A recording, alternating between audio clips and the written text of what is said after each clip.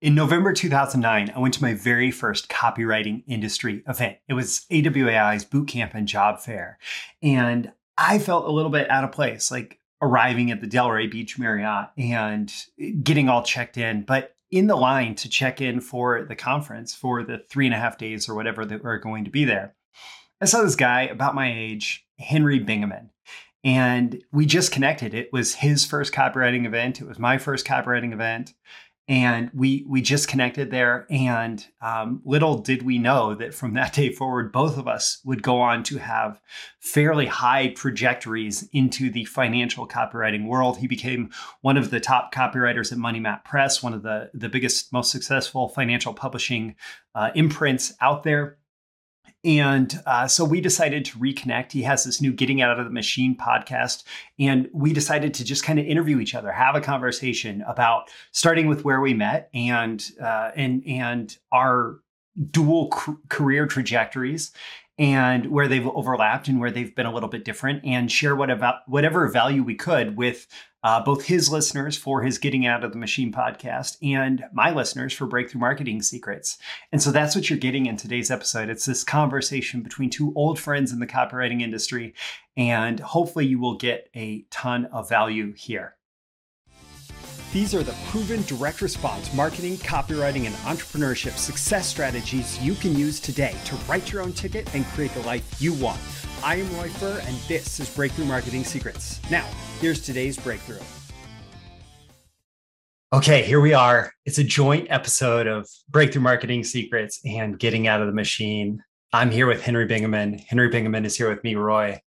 And Henry, let's start our conversation where we met. So in the hallway at the Delray Beach Marriott, standing in front of the registration table at AWAI, November 2009. So what do you remember about that moment, I suppose?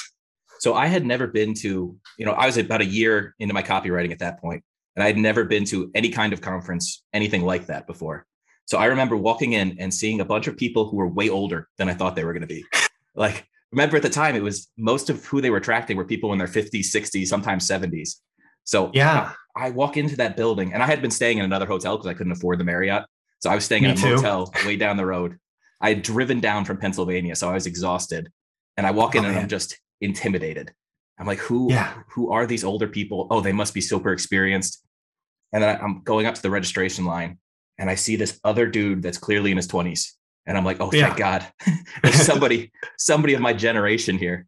And so I immediately I forget if you introduced yourself to me or I introduced myself to you, but like that first meeting, we were like, all right, we're going to be friends now. We're doing this conference together. No, it was kind of crazy considering both of our career trajectories that we're just like, two late 20s. I don't know when you were born. I'm 82. So I was 85. I was 24 85. At the time. Okay. So both of us in our mid 20s, and for me, it was my first AWAI too. So I wasn't like super comfortable there. It was my first conference that I'd paid for. Like I'd been to other marketing conferences because I was already in marketing at the time, but it was a weird experience. I suppose it was good to have somebody who was in roughly the same boat as I was to dive into this big unknown with. So for both of us, there was kind of some pivotal moments there in terms of becoming a freelancer. For me, I specifically remember because I wrote the sales letter for the next year's boot camp. 3 months and 3 days afterwards, from getting home from that, I walked out of my full-time job for the last time. And so, if your podcast is called Getting Out of the Machine, to some degree, for me, like I still call that my personal Independence Day. How close in timeline were you? Because I know that we paralleled a lot, especially early on. Yeah, I had been a full-time freelancer for about 6 months at the point when I went to that conference. And I had a couple clients. I think I was wrong because I did go to the Wealthy Web Writer Conference in Austin. Okay. That was the one. That was the conference where I ended up leaving that and quitting my job shortly after. And I had gotten AWAI as a client. They had agreed to hire me to write a couple little articles and try out a Facebook marketing campaign. Okay. But it was a distinctly different crowd at the Web Writer than the main conference that they have. Yeah, I would imagine. Like their main conference at that time, probably most of the clients had been acquired through Retire This Year. And just that word retire, there's not a lot of, 20-some-year-olds who are like retire. Okay. Or like retire just doesn't register. It's not in our reticular activating system to pay attention to that word. Yeah. Right? Well, we're thinking about building our careers. You're in your mid-20s. You're not thinking about retirement at all. Yeah. So that's fascinating. So both of us, a interesting parallel that's not true of a lot of people who go through AWAI. There are two parallels that I want to pull out. One is that both of us had AWAI as a client, even by that time, right? Both of us, our first boot camp, and both of us had AWAI as a client because we were pursuing the opportunities that they gave us on the side, right? But another parallel that I know that stuck out really early is a lot of people come to AWAI as like business opportunity buyers finding copywriting through AWAI. And both you and I were copywriters who found AWAI as a source inside copywriting. Well, that's not exactly true. So, okay. The way I started my career, so I graduated from University of Pittsburgh with a degree in fiction writing, which, there's not a lot of companies lining up to hire you with your newly minted degree in fiction writing. So I remember my senior year was like a week before I graduated, and I was just scrolling through monster.com looking for jobs. And I saw United Airlines was hiring for flight attendants. I remember this. Yeah. Yeah. So I was like, I'd never thought about being a flight attendant before, but they were going to fly me to Chicago for the interview. And I'd never been to Chicago. So I was like, yeah, all right, I'll take a free flight out for the interview. And I remember I got there and I was sitting in the lobby, and it was about 80% fairly young and attractive women that were applying for the job. And then the other 20% that were guys were more interested in flirting with me than they were with the ladies in the room. So I was thinking, all right, if I get this job, they put us in it's a training camp for 5 weeks outside of Chicago in an isolated facility. And I'm like, there's going to be all these young single ladies and a couple of gay dudes. So I'm going to be like the only romantic option for half of these women. And I was young, I was 22 years old, 21 years old, single. And I was like, this will be great. But so I ended up getting one track mind. Yeah. Yeah. And I actually did get a girlfriend in that training camp. So, but yeah, I got out of that training camp, started being a flight attendant for $20,000 a year, living just outside DC with 3 roommates. It was just not the ideal situation. Yeah. And so my dad had a supplement company when I was growing up, and he had bought the AWAI course to try to sell more supplements. I remember this. Yes. So he's looking at me. He had tried to give it to me a couple times during college, and I was like, I'm not into this commercialized stuff. Don't mess with my art of writing. And then you start making, $1,000, $2,000 a month or a little under that. And you're like, well, I can write. Maybe I should try this thing out. So he gave me the course, and so they actually did introduce me to the concept of copywriting through my dad, who had bought the product. But I think even by that first boot camp, maybe I'm wrong, but I think even by that first boot camp, you were like deep into, you didn't stop at AWAI. Like when I had gotten a couple other clients just here and there. And so from my dad's connections in the health space. So some other supplement manufacturers and chiropractor and natural health people, I'd gotten a couple little sales letters that I just tried to rip off John Carlton, and they bombed terribly. Yes. I have a specific rip off John Carlton, and it bombs history too. All right. So like my backstory, I kind of have that same. I think that a lot of people who become good copywriters, because you have to, on some level, be excited about the writing part, because that's so much of the time that we spend to be successful at this. Part of my background was thinking, I'm a writer too, like you, right? My minor was in writing. My minor was in English, like kind of generic English minor. My major was a Bachelor of Arts in Psychology, which is about as marketable as a fiction writing degree, right? You have to get a master's or PhD if you want much work in psychology. So I got the best job that I could get at the time when I graduated, which was answering the angry customer service phone calls at the local gas company. That'll So, take some psychology just so to manage your yeah. own brain. So if you didn't pay your bill all winter and you needed somebody to call and yell at because your service got shut off on the first warm day of spring, hi, this is Roy with Aquila. Uh, and but the cool thing was like I ended up working noon to 9 p.m. No choice of shifts. That's just where they stuck me. Just like, no choice for you, I'm sure, of flight routes and whatever. No, yeah. Um, but like after 7 p.m., nobody wants to talk to the gas company. And I found this book called The Well-Fed Writer, which, if you're a writer and you're like, okay, well-fed plus writer, awesome.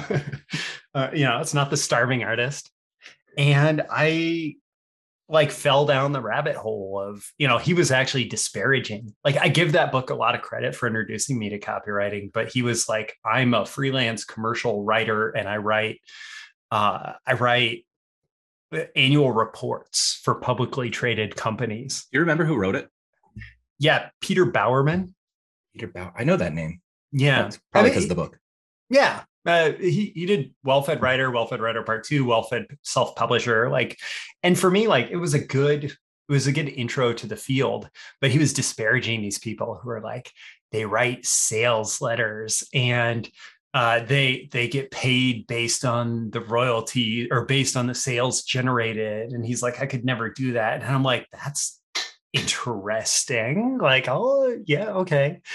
And I'd done commission sales stuff, but it'd been like selling newspaper subscriptions. So, and I wasn't very good at it. But something excited me about this, like entrepreneurial direct response. So I got the bug that way. But for me, like I saw it as my ticket to freedom that I wanted as much as anything, because he was talking about being this freelance commercial writer and having control of his schedule and having control of his time. And at the time I was kind of like, I was in a giant call center with like probably 60 plus reps in the call center, and it was unionized and there was no way to get paid more based on my performance. And I was similarly making about $20,000 a year and having people yell at me and no control over my schedule and any of that. And I had decided like years before, just nod to getting out of the machine. I remember specifically going in, my mom was a computer programmer and did well as a computer programmer, but I remember going into her office on a weekend when she had a project that she was working on. And it's just this giant, it was like the epitome of the 90s workplace, right? It's this giant room with the fabric wall cubicles up like, 5.5 feet tall. And just the hum of computers, and it's floor after floor of this, right? And to me, that was the mission. I call it a cubicle farm. Not original terminology, right? Corporate beehive is how I always picture it. That's what it is. Like, and you're just a worker bee. And I had no clue what I wanted to do, but I knew that I didn't want to do that. And so it wasn't until I found copywriting, which to me is still like the most liberating single person career option that you can choose, right? Because it doesn't feel like one of those careers. But it wasn't until I found copywriting that I went from I know what I don't want to do to I know what I do want to do. Did you have any so a lot of my friends at the time, they got degrees in computer science and, business, and a couple of them went to law school, a couple of them went to medical school. And so they were looking at me, as like, what are you doing in the scammy industry? Like, what is this? You're writing junk mail. And like, did you feel any of that social pressure of like the awkwardness of being in an industry that nobody else understood? Because I think a lot of people, they'll start doing copywriting and they'll see the potential of it, but then their peer group will be like, yeah, you can't do that, because peer groups tend to try to bring you back to the median, right? Yes, very much so. So I took a little bit of a different route, kind of like almost influenced by Mark Ford, Michael Masterson, like the chicken entrepreneur idea, right? So I knew that I wanted to do copywriting, but my timeline was, this was 2005. So 4 years before I met you, right? 2005, It was spring 2005 when I bought The Well-Fed Writer. And I think I ended up getting the Copywriter's Handbook at about the same time, and like really early stuff on copywriting, right? I knew I was getting married July 9th, 2005. And I knew that my wife was going to grad school basically 3 weeks. We were going on a week and a half honeymoon. And a week and a half after that, we were moving to Oregon, right? And she was going to be getting a stipend as part of her PhD program, but like she wasn't going to be earning much money, right? Like she was getting her PhD, not getting rich. And so I knew we were moving across the country. We were going to have like a half income. So I knew that I needed a full-time income. And a portable one at that. Yeah, fairly portable. But I was like too afraid to start freelancing at the time. And so I started applying for marketing jobs. And I just knew, like, I wrote a cover letter that said, I know my resume sucks for a marketing job. I know that nothing about this resume is good for a marketing job, but I know that this is what I want to do.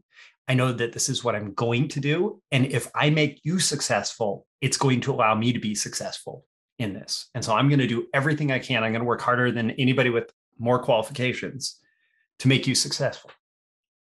And I got a few job interviews based on, by the way, cover letters. If you are applying for anything, cover letters are super underrated. Like most people who I've ever tried to hire, they don't even try with their cover letter. And they completely suck and you don't hire them. But cover letters can get you the job when your resume won't, at least get you the interview. So I got a bunch of interviews. You think that was your first big piece of successful copywriting? It was. And like the person who hired me told me that multiple times. Like he said, I would not have hired you if it weren't for your cover letter. He still like watches my episodes and reads my emails and stuff. Yeah. So I actually ended up with a full-time marketing job, and it was just like, I wanted to be a copywriter and they gave me opportunities to be a copywriter, but then I was working inside the marketing department and it was like a $2 million a year IT training publisher. And then in the next 3.5 years, we grew it to like, I think it was about 8 million when I left.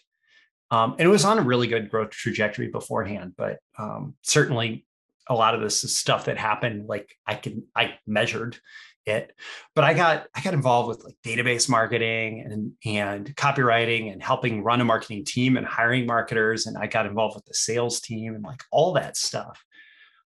Because I was too afraid to like go out and become a freelancer. Right. So I accepted less freedom so that I could get more freedom later.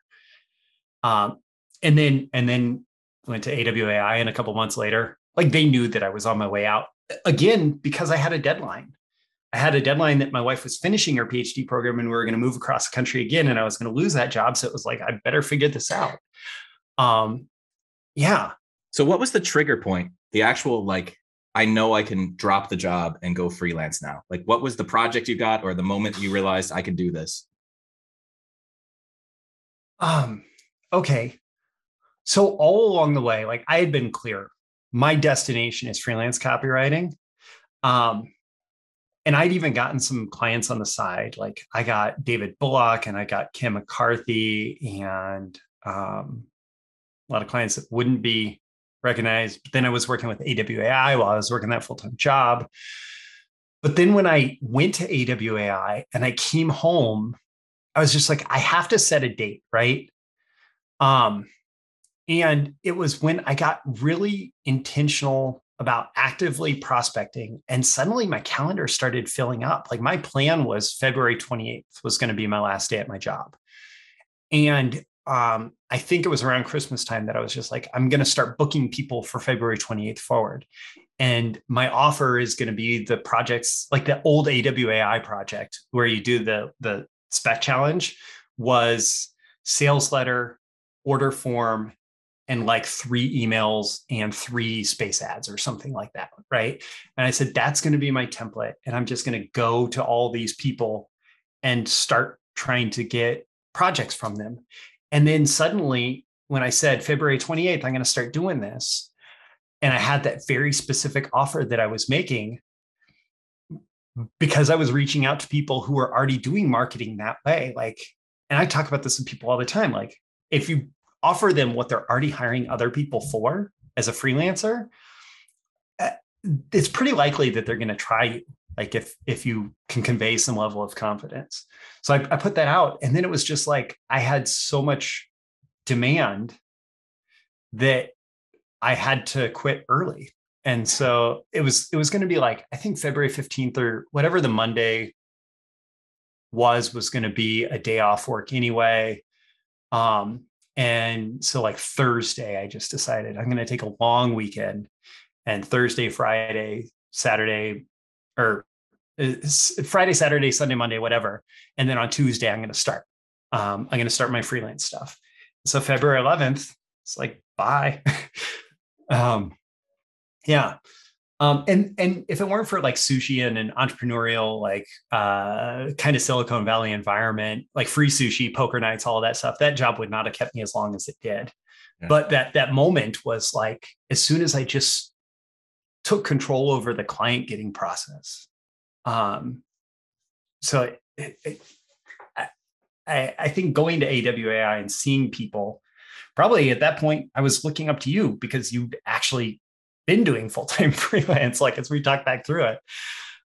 Whether or not, I should have or whatever, versus other people I could have looked up to see other people who were doing it, I think may have been the biggest pivot point.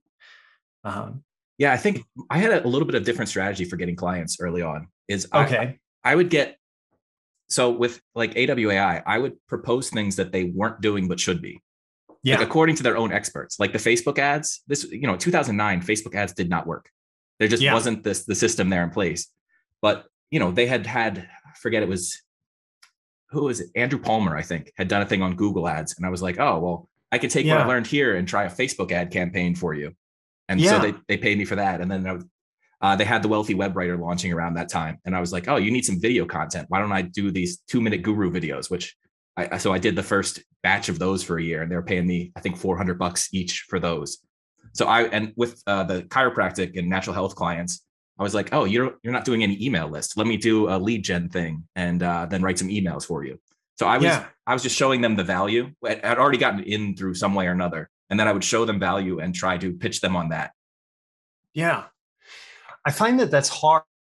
Like, it's clear you were having some success, and probably some of that comes from just conviction or courage or whatever. I was making it look like I was having success, but those projects weren't coming in as regularly as they needed to. I was running up credit cards at the time. It was not okay. It was not really good. I didn't get my first really good project until the 2010 boot camp. Okay. I went back down. I was so deep in debt. Like, I remember I had to call my mom on the way back and borrow money to fill up my gas tank because I was like that out of money. But I had gotten a retainer for $5,700 a month at that boot camp to work with Natural Health Dossier and Mark Ford directly. I remember. That period of time. I put in so many hours, and like it was dumb the way I did it. I think yours is a much smarter way to do it. But I was a cocky young kid, and I was like, I'm going to make this work. And then I was too embarrassed to go back on myself. Well, so I think the differentiation for me is I guess part of it, like, there is a part of me that can't not be responsible. And that can be a big disadvantage as an entrepreneur. I do find that people who are willing to like just put it all on the line, like, there is something to be said for that, for entrepreneurship. But for me, like, even by 2009, my son was born in May 2009. And so add to the challenges that I had to overcome in launching my freelance career, I had a son that was under 1. My wife's income was not going to improve for at least another year because she had to go to internship. I had a mortgage that we were paying, so I was primarily responsible for that. And so we had set aside like 3 months income, but my goal, like 3 months worth of bills. So that if it was a little bit of a slow start, but I had this, like, gun to the head, back against the wall, whatever, mentality of, if I don't make this work and do the work to make it work. And granted, I wasn't getting paid per project anywhere near what I've gotten paid recently. So it was a lot of work, but it was like, if I don't make it work, my whole family struggles because of it. So I didn't even have that option to not make it work, like, There's I something don't about know. not having options that makes you, Yeah. I mean, figure it out. No, I have had dumb periods. Like I think that anybody that's successful, I remember talking to Marcella about this, Marcella Allison. Um, and like, I don't know, 2012, 13, something, there was a period where I was just like overcommitting to individual projects, but getting paid on a project basis. Yeah. And so I'd spend way too much time on a project that was not um, paying bills equivalent to the time I was spending on it. And so I went through a big slump around there where, things financially were not looking as good. So it's not like I've sailed through perfectly, and I've certainly made mistakes. I But tend to yeah, like, see any freelancer's income goes up and then they'll have a year or two they're down and then it goes way up. Like yeah, there's this wave effect in the upward direction, but there's always pullbacks. yeah. I remember um, who was it? Somebody talked about the Kubler-Ross change curve at AWI one time. Are you familiar with that? Because it's exactly the curve that you're describing. It's like, and it applies like when you're making changes, like psychologically, emotionally, mentally, but it also applies. It's like your emotional response to a project. It is your Oh, is that the one emotional that's response to your career. initial excitement, like Valley of Despair? That's Yeah. the one. Okay. That's the one. And some of that might actually, there may be some like emotional correlation to that income that you're describing, because when you start off freelancing, you're like, I'm going for it. I'm going to do it. I'm going to, everything's going to be awesome. And you have that energy that you bring, and then things get hard because you realize that it's not just easy and automatic like the promise in the sales letter that you read that got you into copywriting, right? And then you're emotionally down, and that translates to not as good of copy. And then you figure out like, this is going to take some work. This is going to, like, as much as it's about getting out of the machine and having freedom, like, you're kind of building your own machine to support you. No matter what that ends up looking like, whether that's going completely off grid and figuring out how to provide crops for yourself and, grow food on your farm and whatever, there's a machine that you're building there to support yourself or your freelance career or whatever. And then eventually you figure that out and it becomes a time of plenty. Yeah, when I say getting out of the machine, usually what I'm referring to is the system of education, corporations, government, the health system. It's all pushing you in one direction. So it is about building your own machine. It's about not being caught ground up in that machine, and kind of, it's not like you don't have to fight the government to find freedom in your own life. You just have to build your own thing. Yes, absolutely.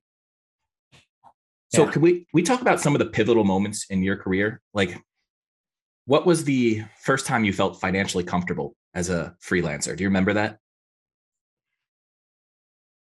I think it was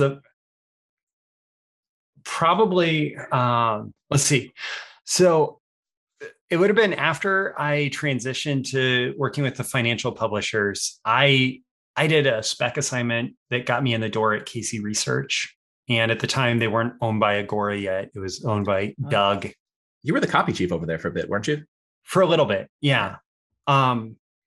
So like, I got one project with them, and then they gave me a 3-project contract, and then they gave me a retainer, which I held on to for about 18 months, that included writing and being, I always call it like an interim copy chief, because I was never like fully promoted into that role, and I didn't necessarily try to be promoted into that role, but it was kind of the role that I was filling, if that makes sense at all. Yeah.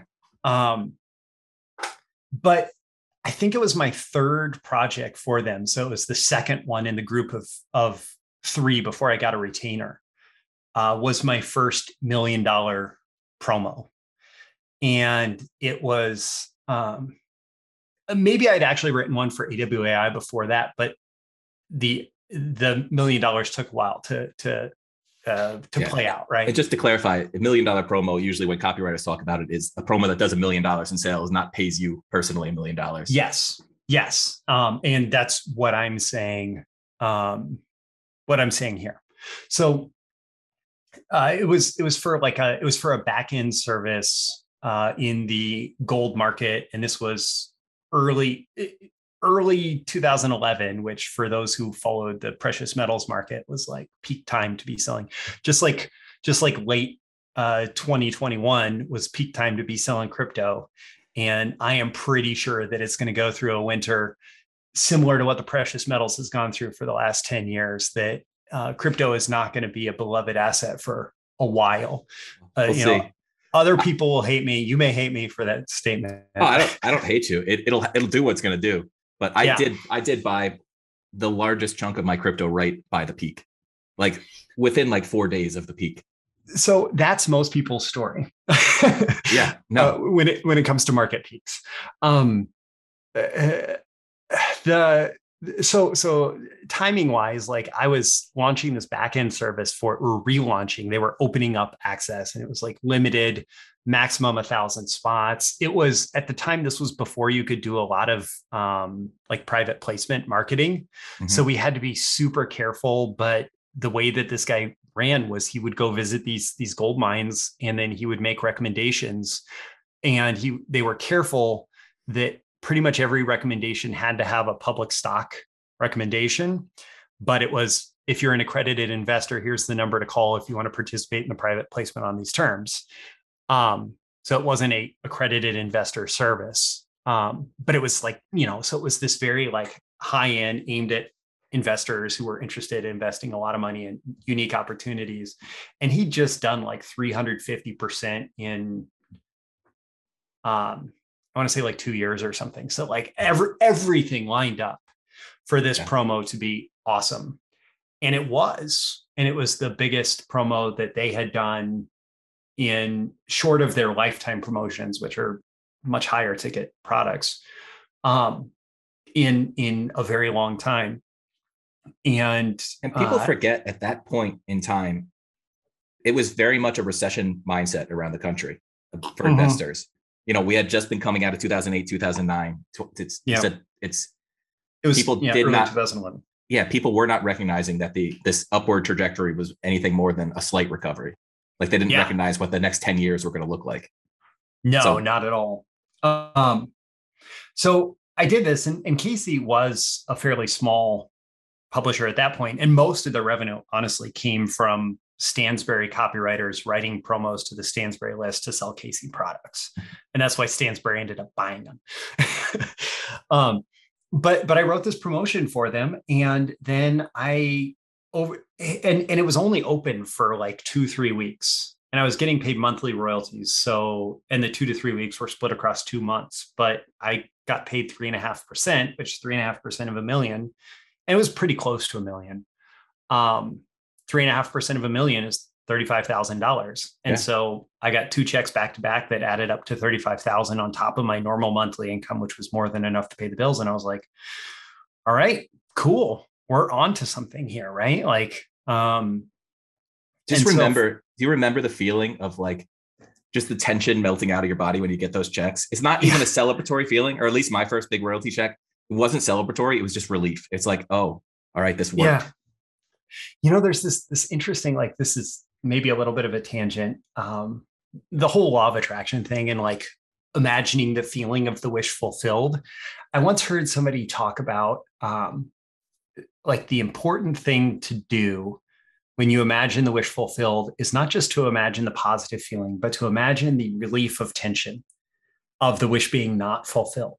Like, oh, finally it paid off, right? Like, and yeah, I absolutely know what you're talking about. And whatever you think about law of attraction stuff, but I remember it is a very, very visceral feeling of like, you can finally take a deep breath. Yeah.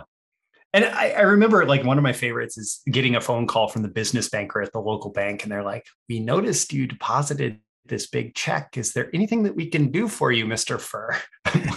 Like, how do you make money again? Like, tell me about oh, you write junk mail? Okay. Yeah. Yeah, I can't tell you how many times I've had to explain to bankers what I try to do, and they Yeah. never get it.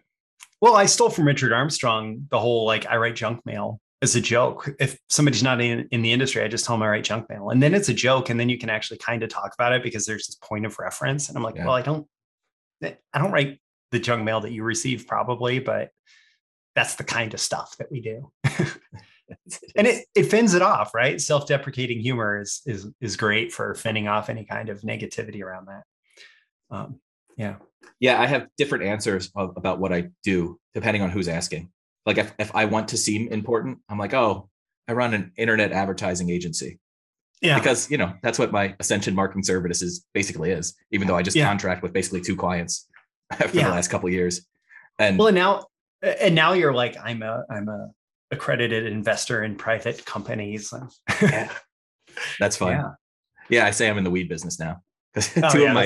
Two of my biggest investments are in cannabis. Yeah. You know how Snoop Dogg is in the weed business? I'm in the weed business too. So basically I'm Snoop Dogg or Martha Stewart. Yeah. So it's funny. So I just because I'm invested alongside Raekwon for Wu-Tang. So we were out touring one of these grow facilities in Oklahoma City. It was like a year and a half ago or so. And we're hanging out in Airbnb with me, Jed Canty, and Raekwon, and our lawyer, Josh. And for some reason, Little Dicky came up. Do you know who Little Dicky is? He's like a goofy rapper. Yeah, I do. He did a song with Snoop Dogg. And I remember, that's how I know of him. Raekwon had never heard of Little Dicky. And I was like, oh, you got to see this. And I put on the video with Snoop Dogg. And he's like, hold on, I got to text Snoop. It's just the craziest thing where you're like, oh, yeah, you know that dude. Yeah. That's awesome. That's awesome. It's a weird life. It is. Yeah. But back to marketing. One of the things that I wanted to talk to you about is because, so you did the sales letter for the Titans of Direct Response with Brian Kurtz back. Yeah. How many years ago was that now? I just was emailing Brian. It's about 8 years ago, but I emailed him and I said, by the way, like 10-year anniversary is coming up. Are you planning on doing anything for Titans, like Titans X or something? Right.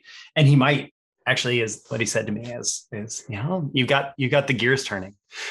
So it was 8 years ago. So at this point, it feels like rehashing old news, but yeah, I learned from Dan Kennedy that you make every molehill you have into a mountain.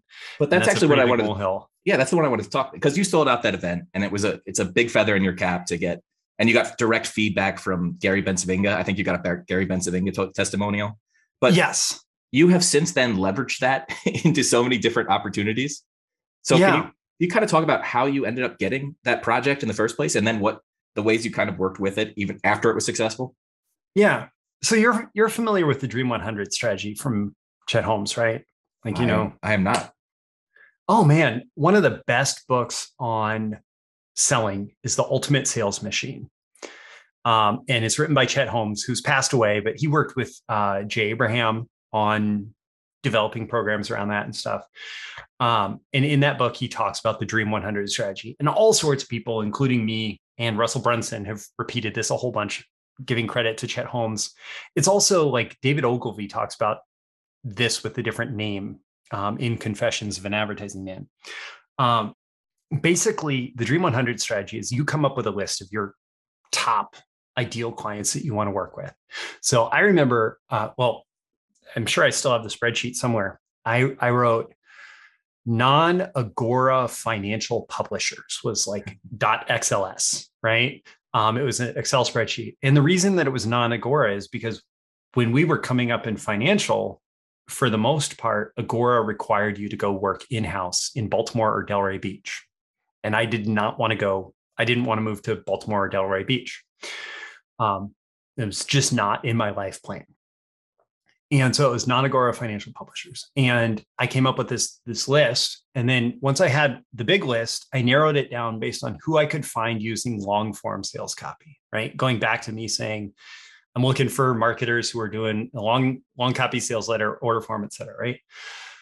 And I came up with a shorter list, and boardroom / bottom line was on that list. as one of the big, they're less like investment publishers, but they were still kind of There's some financial advice in there. Yeah. Yeah. And I knew that they hired a lot of the best copywriters, so kept them on the list. And I knew Brian was at Boardroom, right? And so I had connected with him off and on a bunch of times. Like he was going to AWAI and speaking at AWAI. I interviewed him for my, like Jed used to call it, Live with Roy podcast versus Live with Roy. I gave him just like positive vibes whenever I could, like message him things. At one point, I got a piece of Boardroom direct mail, and I sent him a note and I said, "Hey, Brian, like this looks like really good direct mail. I noticed that you're not using the back of the envelope, and the front of the envelope is covered with great bullets. I noticed you're not using the back of the envelope."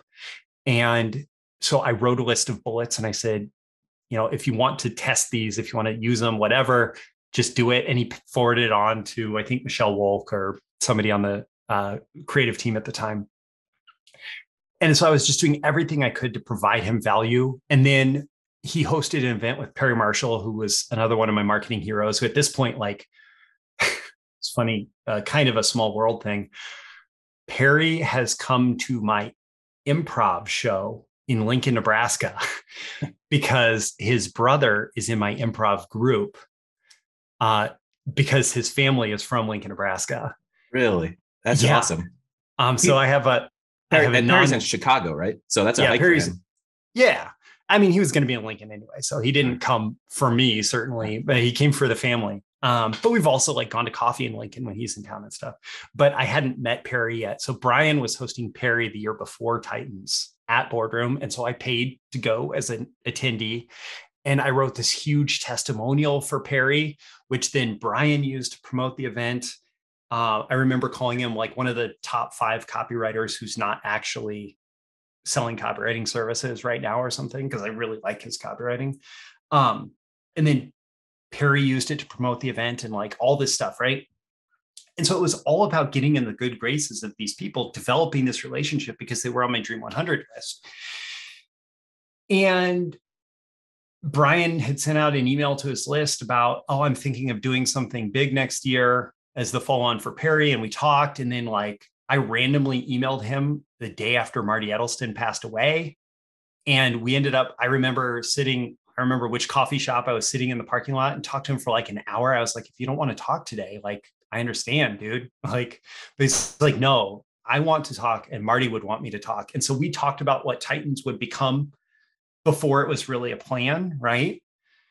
And then it was just a matter of like, Brian wrote the sales letter, David Deutsch, he sent it to David Deutsch. It was like 8 pages. And David's like, Brian talked about this on stage. David said something like, hey, so if I wanted an expert on databases and lists, I would come to you. Why don't you, find someone to write this and enjoy the rest of Sunday with your family? And I got an email from Brian because of years of like developing that relationship, right? And had the opportunity. And I think part of what made the sales letter so good is like, so Jed, incredible copywriter, hates marketing gurus. Like at least he did. I'm it's still pretty sure that hasn't. Yeah. Okay. I loved marketing gurus, right? Like I studied all of them. Like I'm here riffing on who wrote what in what book, right? And so I'd studied all these people. I knew who all these people were. And so I was able to like infuse my own excitement for all these people being in the room together with Brian's stories and like having studied Boardroom because I wanted them as a client, but I also knew they hired all the best copywriters and stuff. And so it translated into Paris Lampropoulos ended up saying like, he was like, Brian, I didn't realize you'd learn to be a copywriter and write so well. Like, because I captured my own excitement that paralleled Brian's excitement. So I think that kind of answered your question about how it all came together and hopefully provided some suggestions for. Yeah, no, it's interesting. And that event sold out pretty quickly. So you got a lot of, and Brian kept giving you credit, which was great, but you've kind of leveraged that I've seen you use it in so much of your marketing material for other things. Yeah. Well, when you have that feather in your cap, you have to wave it around from time to time, right? If that was the year that I ended up doing my first copywriter coaching, and like Chris Wright, hell, when you're at Money Map, I don't know how many, like, percentage wise, of the people who I ended up doing some level of coaching or junior copywriting with, it's like 80% of them went on to get jobs at Money Map with you guys. I don't know that, like, I should have been the Money Map training school. I should have formalized that. It's because you know me so well and Jed. You're yeah. This style will work for them. But like in 2014, Chris Wright, like, he ended up being one of my first coaching clients. And in part, I'm sure it was because of Titans. I ended up just finding it easier to promote myself because, hey, I was the Titans copywriter. And so now I can align myself with Dan Kennedy and Gary Bensavinga, Jay Abraham, like all those people. I've been to private events that Jay Abraham was involved with that I still remember almost getting kicked out of a room. Like, he's not supposed to be here, but because I was the Titans copywriter, Jay's daughter, Michelle, just went to bat for me. And it's like, no, he's going to be in this room. It was, whatever, like, I was qualified to be in that room. But it was kind of a funny scenario that, it's a ticket. It's a ticket in the door. Whether that's a ticket in the door to somebody's consciousness because it's a really solid proof point is like, I know copywriting, or it's a ticket in the door through some other whatever, right? Getting in that room with Jay Abraham. So one of the things I like to ask a lot of copywriters about, you've heard Scott Adams' concept of the skill stack? I'm not sure. Explain it. So Scott Adams wrote the Dilbert comic, and he said, I'm a pretty good illustrator, but I'm not the best. I'm kind of funny, but I'm not hilarious. And, I'm pretty good at business, but not the best. But when you put all of these three skills together, I have a wildly successful, comic strip. So I always look at copywriters because it's not just the writing. When you have to have a successful career, there's so many other things that come with it. So if you had to kind of name your skill stack, your top 2 or 3 skills, can you think of anything of?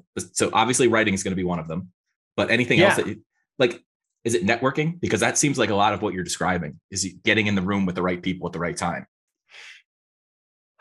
Maybe that's part of it.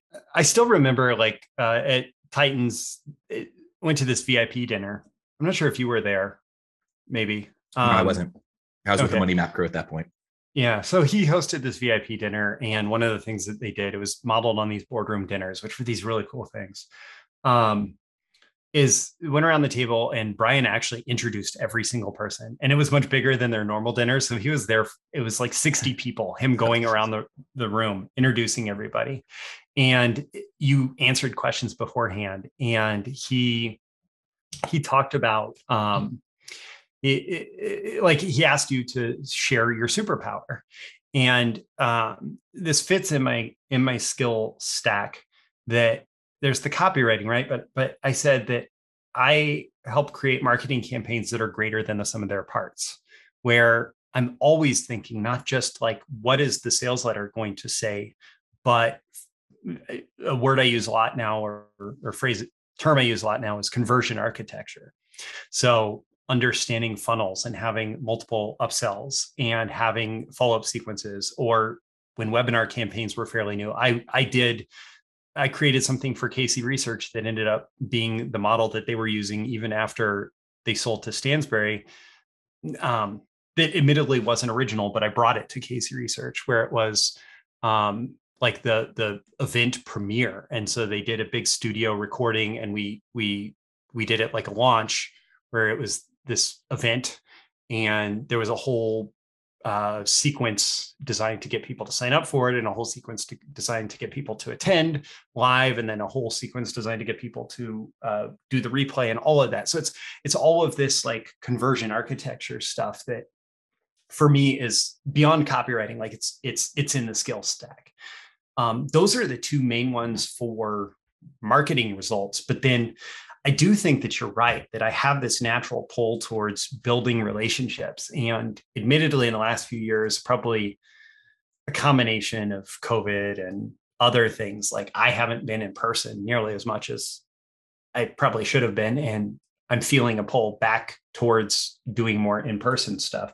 Being in Nebraska, it's hard. Like, it's hard to do a lot of in-person stuff versus being in, let's say, the East Coast area, couple 100 miles of New York City, and you have a lot of in-person opportunities. Yeah. So networking and definitely long-term building relationships has been important to me. I'm trying to think of like other major things in this skill set. I do have kind of the simplification mindset that I like to take concepts and simplify them. And I think that that's been really helpful in, for example, working with junior copywriters and developing junior copywriters when I've done that. I'm actually moving back into like being brought in as an outside copy chief into an agency right now. So there is some level that's something that that I've recognized is a real strength of mine is not just writing copy, but like all that thinking behind copy and research and all of that. And the copy chief role, when done in an active way, can really support that. So like, and when, for example, working with a junior writer, which is something I learned through working with you guys at Money Map, it's like, you know, Jed could spend an hour or two on the phone with us and like define an entire promo and then step away. And I've realized that is my most valuable time on any project versus the long, hard slog of writing every line of the promo.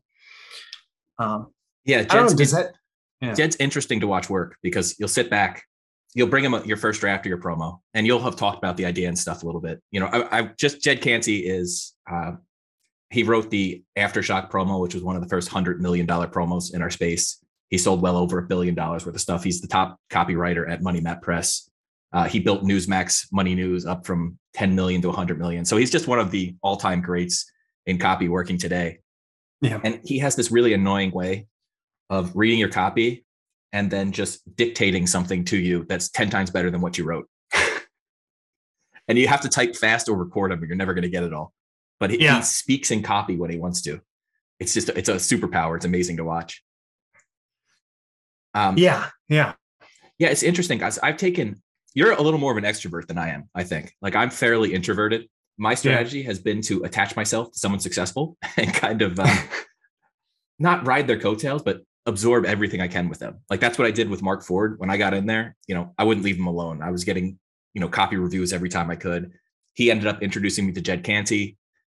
Jed, you know, I've been with him since 2011, originally at Newsmax, where I wrote a promo with Steve Bannon at the time, Generation Zero. So that was an interesting experience before he became the infamous Steve Bannon. Yes. But I really didn't start having good success until I got to Money Map. And it just took a couple of years to really learn financial copy. But yeah. And then, you know, Marcella Allison, who you mentioned earlier, has been a great contact for me because she's such an extrovert and she knows everybody and she loves to help other people. So she's made a lot of really lucrative, honestly, introductions to me. Marcella is a massive, massive connector. I don't want to tell people to go try and get into her good graces, but if you do end up in her good graces, because I don't want to overwhelm her with that, but if you do end up in her good graces, you just end up, whether you want it or not, getting 1,000 great introductions. Yeah. Marcella is dropping off the grid for the next 2 months, so don't try for a little while to contact her. It's weird that you describe me as an extrovert because I definitely don't consider myself an extrovert, but like I found that I've developed the skills enough that I kind of ride the line where I don't, and I've even taken like the Myers-Briggs test that tell you extrovert, introvert, and they find that I ride the line. I'm like in the middle, right? So I can do extrovert, I can do introvert. I am most comfortable, like if you go back to the definition of, do you get recharged by being alone or being with people? Right. I get recharged by being alone, which by that definition, I'm an introvert. But there's another spectrum to that where it's how exhausting do you find it to be around other people? That's true. And I probably don't find it as exhausting as many people who consider themselves to be introverts. Yeah, I go to a conference. You're not going to hear from me for 3 days afterwards. Yeah. It's me and my dog. We're not talking to people. Yeah, but even then, like in a situation like this, I love the one-on-ones because, even if I feel like an introvert, a situation like this, it's really easy to end up just coming out. And actually one-on-one conversations get me more energized than being alone. Yeah. So where do we want to go? Where do we want to wrap up?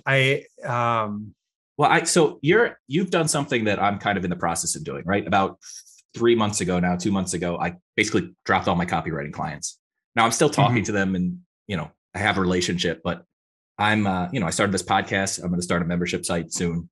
So, and you've kind of gone that route already. So I kind of just want to, while I have you on a podcast, tap your knowledge. So what inspired you to start the Breakthrough Marketing Secrets, and kind of what has that process been like? What has that experience been like, going from pure copywriter to kind of coach and business owner? Yeah. I feel like part of it has been like a labor of love, a labor of passion. Like I feel like I've always there's something to that line from Hamilton, why do you write like you're running out of time, where I've always been pulled to write. And so like when I wrote articles for AWI, it was just so easy for me to write in my own voice. When I have written articles for other people, it's easier for me to write in my own voice and to share my own perspective than it is for me to write client stuff, even though I've gotten pretty good at writing client stuff. And it started without a revenue model, and it started without a real goal. It just started as, I'm going to start writing an email every day. And I remember I actually just asked some copywriter who I don't remember her name at this point, but it was like, I'm going to start writing a daily email and we're talking. So can you join my email list and start reading them? And she said, yeah. And so I just started publishing this daily email, and then started kind of creating opportunities out of that. A lot of it was like, hey, I've done copy reviews for clients, so I'll offer a copy review service. Hey, I might do coaching.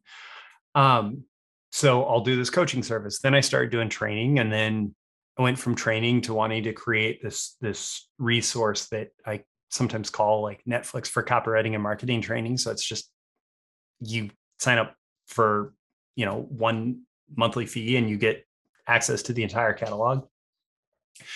That comes, a lot of the decisions that I've made have come with their own challenges. Like I feel like I'm never good enough in terms of volume of content creation. I feel like I over obligate myself to some of those things. Never talked about that on a podcast before. And sometimes that can be a little bit difficult, especially because one of the things that I've prioritized in going into copywriting is freedom of time and freedom of place, but freedom of time, and specifically the time to be able to pick my kids up from school a lot of days of the week. And in the summertime, I'm down to like half time in terms of my weekly schedule. And so the rhythm that I get in during the school year cannot be maintained through the summer, which can be a challenge at the beginning of most summers. So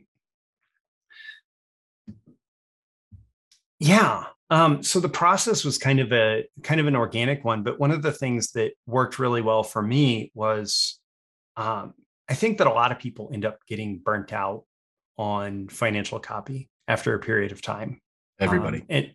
And there's ways to deal with it and ways to respond to that. But what I noticed was, like every new project, I was kind of dreading it more than anything. So when it came time to just step back and say, can I have something else that sustains me for a while? Breakthrough Marketing Secrets, BTMS Insiders, the membership site.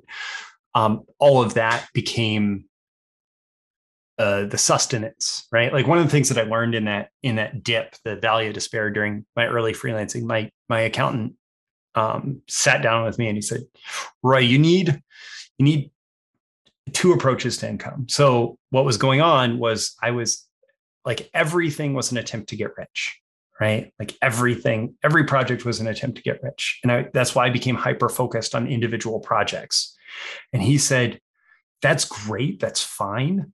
But you need to pay your bills income. And so on a monthly basis, you need to be bringing in income that is specifically, that's going to cover all your bills. And then you can pursue the get rich stuff and spend as much time as you need on that. Right. And so what it allowed me to do was kind of create this income stream that, more than covered my bills and any kind of short-term financial thing that I would be concerned about. And then pursue the things that I was more excited about for the long term that didn't have to pay off immediately. So it has always been more about freedom than anything else, I would say. But in some ways, I've fallen into the entrepreneurial curse where in the pursuit of freedom, we launch a business that ends up sometimes feeling like less freedom. Yeah, I can understand that. Do you ever consider scaling back the content if that's you're putting out a video 5 days a week, basically, and a short article that goes along with it, and then all the training content that you're building. So have you considered like bringing that back, or do you think it would affect the business too much? I do consider it. It might improve the business. It might reduce the business. I tend to try to make sure that I fulfill any past obligations, but it's weird to set up this like perpetual ongoing obligation because when are you going to stop fulfilling that? Right. Yes, I've considered it. And I have continuously decided not to yet. I certainly could scale back. I could make decisions that would be consistent with that.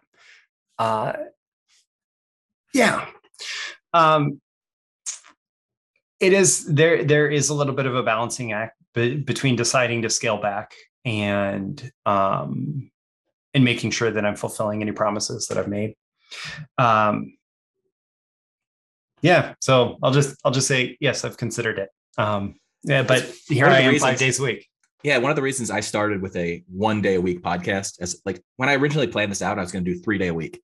That consistently showing up in front of people. But I wanted to make sure that I wasn't going to overwhelm myself. As first of all, I was burnt out on financial copywriting, putting out a bunch of promos a year and trying to keep up with all the launches and stuff. And I had 2 copywriters under me, so it was just a lot of work. I wanted to scale it back. But I'm considering ramping up to 2. I don't want to get myself in that trap of like, how am I going to get this content out this week? Yeah, it can be difficult. And I actually work with a publishing assistant who does a lot of the publishing stuff behind the scenes with me. And that was good because it allowed me to maintain the current volume of content after like a learning period, because anytime you're working with somebody new, there's a learning period. But it allowed me to maintain the volume of content while reducing the workload. Ultimately it's about like my highest value activities are the content creation and marketing creation in my business. And so it's about focusing as much as possible on that stuff. Yeah. And if I'm getting burnt out at this point, I am better able to recognize it. And there's also been a lot of like personal growth in terms of understanding like what work actually looks like that we haven't gotten into and probably don't have time for here. It